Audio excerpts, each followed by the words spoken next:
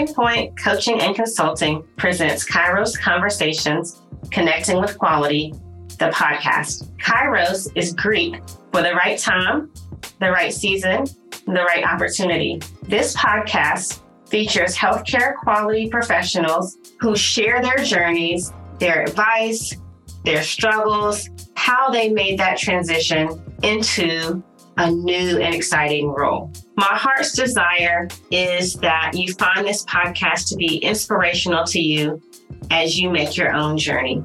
Don't forget to share this podcast with your colleagues and friends and rate us on whichever podcast platform you listen to. Thank you for being here.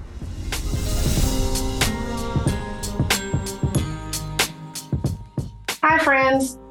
Today's podcast will be a little different. Instead of interviewing others, I share my own journey in this solo episode. You will hear how I made the transition into healthcare quality, why I'm so passionate about this space, and the advice I wish someone would have told me. Enjoy. I'm Brandy, a healthcare quality executive by day and a consultant and career coach by night. I started coaching other clinicians as I went through my own journey because I was able to get into roles that have historically been reserved for registered nurses. And people would ask me, how did I do it? They would ask me for help with their resumes and advice. And so coaching kind of happened organically over time. But I'm really passionate about helping others to find ways of staying in healthcare without being directly at the bedside or in direct patient care. So there's so many ways that we can use our clinical expertise and the degrees that we paid so much money for and really still impact patient safety and the patient experience. So many people ask what I do within the healthcare quality space. Currently, I am a quality and risk director at an inpatient rehab facility. So I manage things like the patient experience and patient safety. I work with all the different clinical and non-clinical teams to make sure that our patients are safe, make sure they have what they need, make sure we are improving processes that will affect them and affect our frontline staff members. I also work with medical staff credentialing, so making sure that our providers, the physicians, nurse practitioners, physician's assistants are competent to have privileges to provide care at our facility. And then there's some other odds and ends that I do as well, but risk management is also a big part of my role. So if there is an adverse outcome for a patient, then I am the face of that. And when regulatory bodies or the state comes to our facility, then usually I'm the face of that. So that's a big role there, but I didn't start out in an executive role like that. I initially started out as a program coordinator within the rehab department at a community hospital that I used to work at. And this position came open. Well, the position came open in 2013, and I accepted the role in 2014. But at that time, it was a newly created position, and it evolved over time. And what it evolved into was helping to standardize processes across the rehab department at our hospital system and the different rehab departments to make sure that no matter which hospital a patient went to, they could expect the same type of care within rehab. It was also heavily into data because I found a love for data and making it actionable and being able to graph it to help people to make decisions from it. And I also managed the student program. So I was the site coordinator for clinical education for our PT, OT, and speech language pathology students.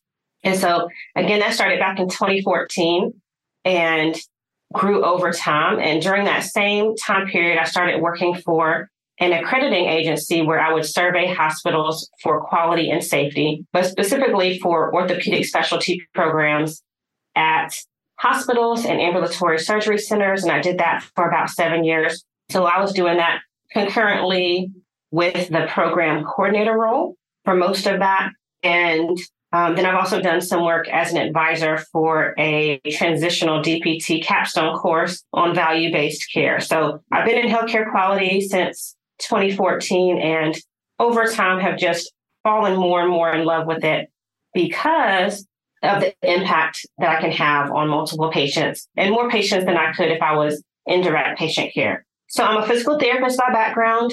I've been a therapist or practicing as a therapist since 2005. And I worked in several different settings. I started out in acute care and hospital-based outpatient. I've done long-term acute care. I've done freestanding outpatient. I've done inpatient rehab. So I always wanted to be a generalist, to be able to see any type of patient that came to me.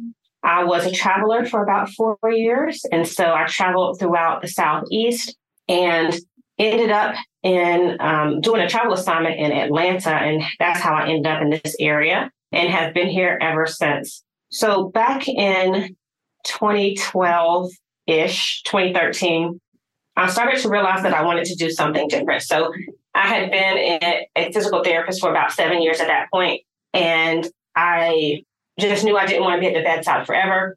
I wasn't burnt out at that point, but I wanted to use my clinical expertise to do something different before I burnt out.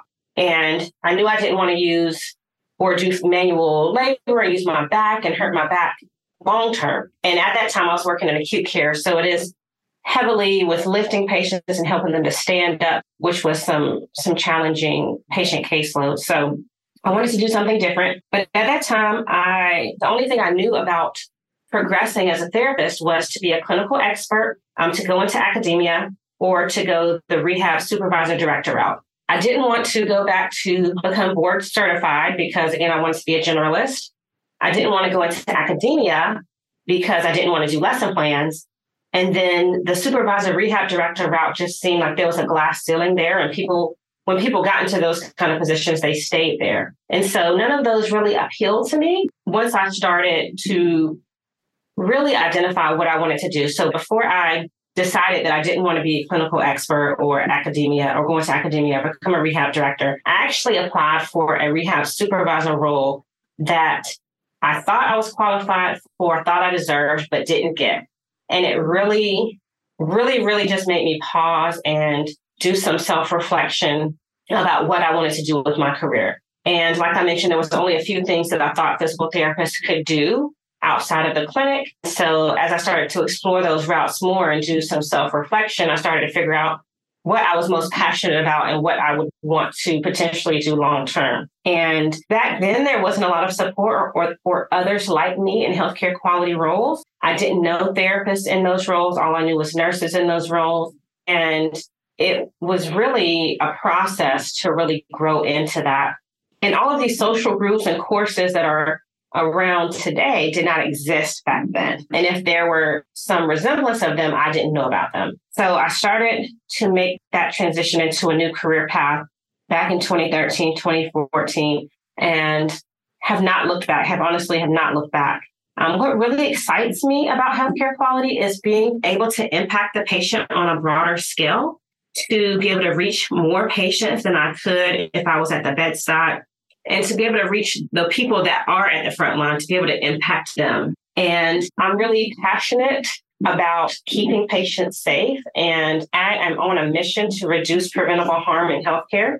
I want to make the system safer for our frontline colleagues, to make it easier, less clicks in the electronic medical record, less loopholes to jump through, because usually those who are in direct patient care are there because they enjoy helping the patient and they just want to provide good care. And there's all these things that are barriers and things that make it a little bit harder. But that's why we get into healthcare, is because we want to help other people.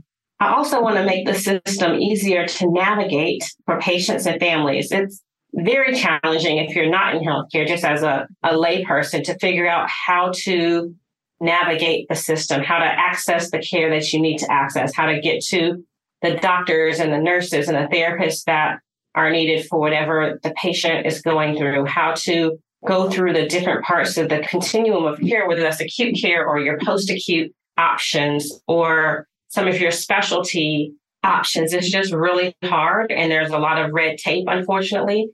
And so the easier we can make it for our patients and families, really the easier we're making it for our community. Hi, friend. Are you listening to this podcast wondering how you can start your own journey into healthcare quality? Or maybe you've already started, but you're hitting some roadblocks and getting stuck at the application process. Well, my friend, I've got a free resource for you. After you finish listening to this episode, head on over to my website and grab the ebook Top 3 mistakes clinicians make when transitioning into a non-clinical role. The link will be in the show notes section. Now, enjoy the rest of the episode. What barriers did I encounter? One barrier was finding roles that specifically only wanted a registered nurse. And it really took some time, but I have figured out how to get past some of that, whether that's talking to the recruiter because job descriptions can be changed, or applying anyway, even though they say they want a registered nurse, and really being able to articulate why I add value to that particular role. But there are ways around that. And I think the more and more therapists that can get into roles like these, the more that they'll see our value and our worth in being able to do things like this. Another barrier that I encountered was potential pay cuts, right? So when I was trying to transition into another role, one role I remember, this was several years ago, I applied for a quality improvement coordinator role at a different hospital than the one that I was working at the time. And when the recruiter was presenting me the offer, it was, and I kid you not, it was $30,000 less than I was currently making. And I was just floored because of the work that was expected of this role. And I just couldn't believe that they were offering $30,000 less. Of course, I didn't take that particular role, and talking to the recruiter, I won't forget that she said that, that would be a lifestyle change to take a role that was $30,000 less. And so she definitely understood, but that was a role I just couldn't take even for the opportunity. And then a different role that I applied to at the hospital that I was working with at the time wanted me to take I think it was about a $3,000 pay cut, which doesn't sound like that much, to transition into a different role at the hospital. And I, proposed to the compensation department that they at least let me transfer laterally, right? Just let me keep the same pay. Even if I don't go up in pay for this opportunity, at least let me keep the same pay. And they weren't willing to budge. So I actually didn't take that role, which, I guess, maybe I could have or should have. That's neither here nor there now, but they were all stepping stones and learning opportunities for me to practice interviewing and practice negotiating. And they really were launch pads for my confidence in getting the future roles that I have gotten since then.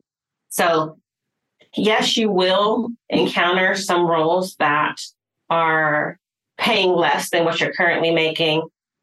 Sometimes you might take a role that pays slightly less in order to get your foot in the door. Other times you'll just say no because there's another role that's available and waiting. It's all a matter of really identifying what you want to do and what it's worth to you at the time for the direction that you want to go. So advice that I would give is, number one, just start.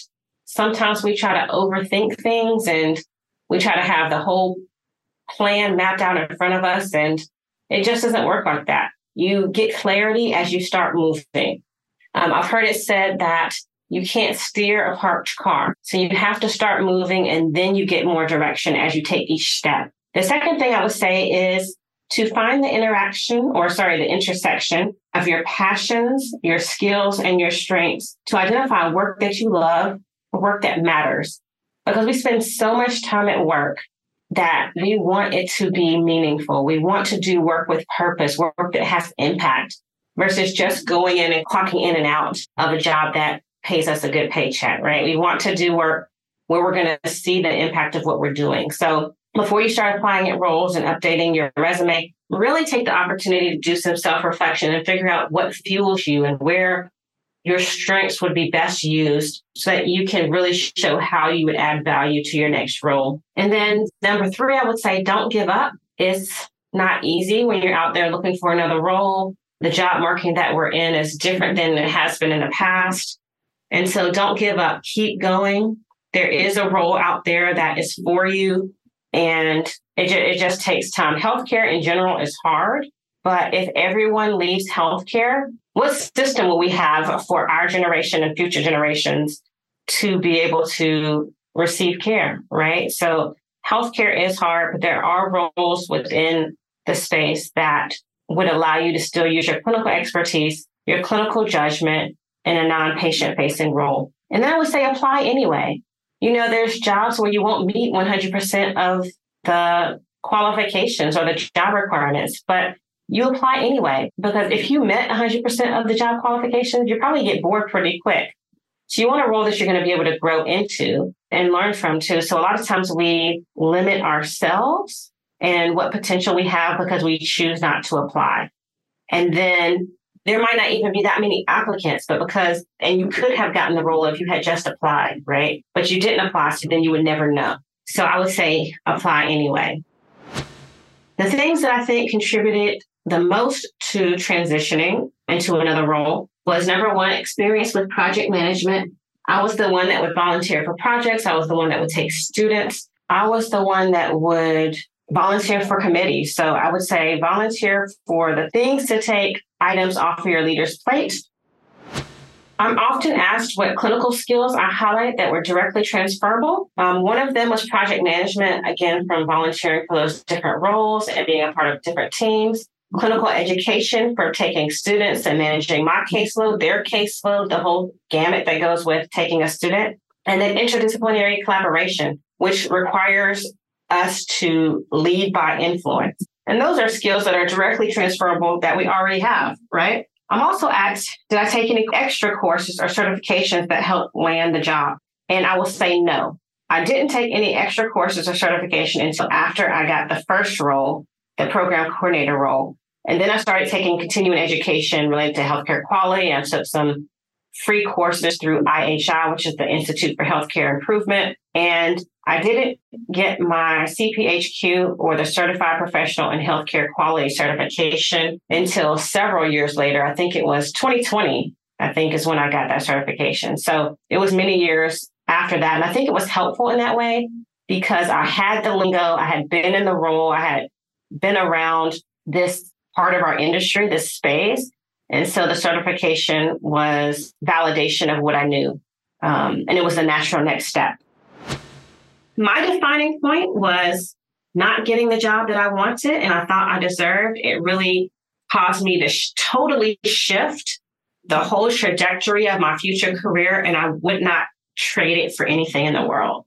It's been an amazing ride, and the best is yet to come. Thank you so much for listening to the show. It would mean a lot if you would share this episode with a friend or a colleague.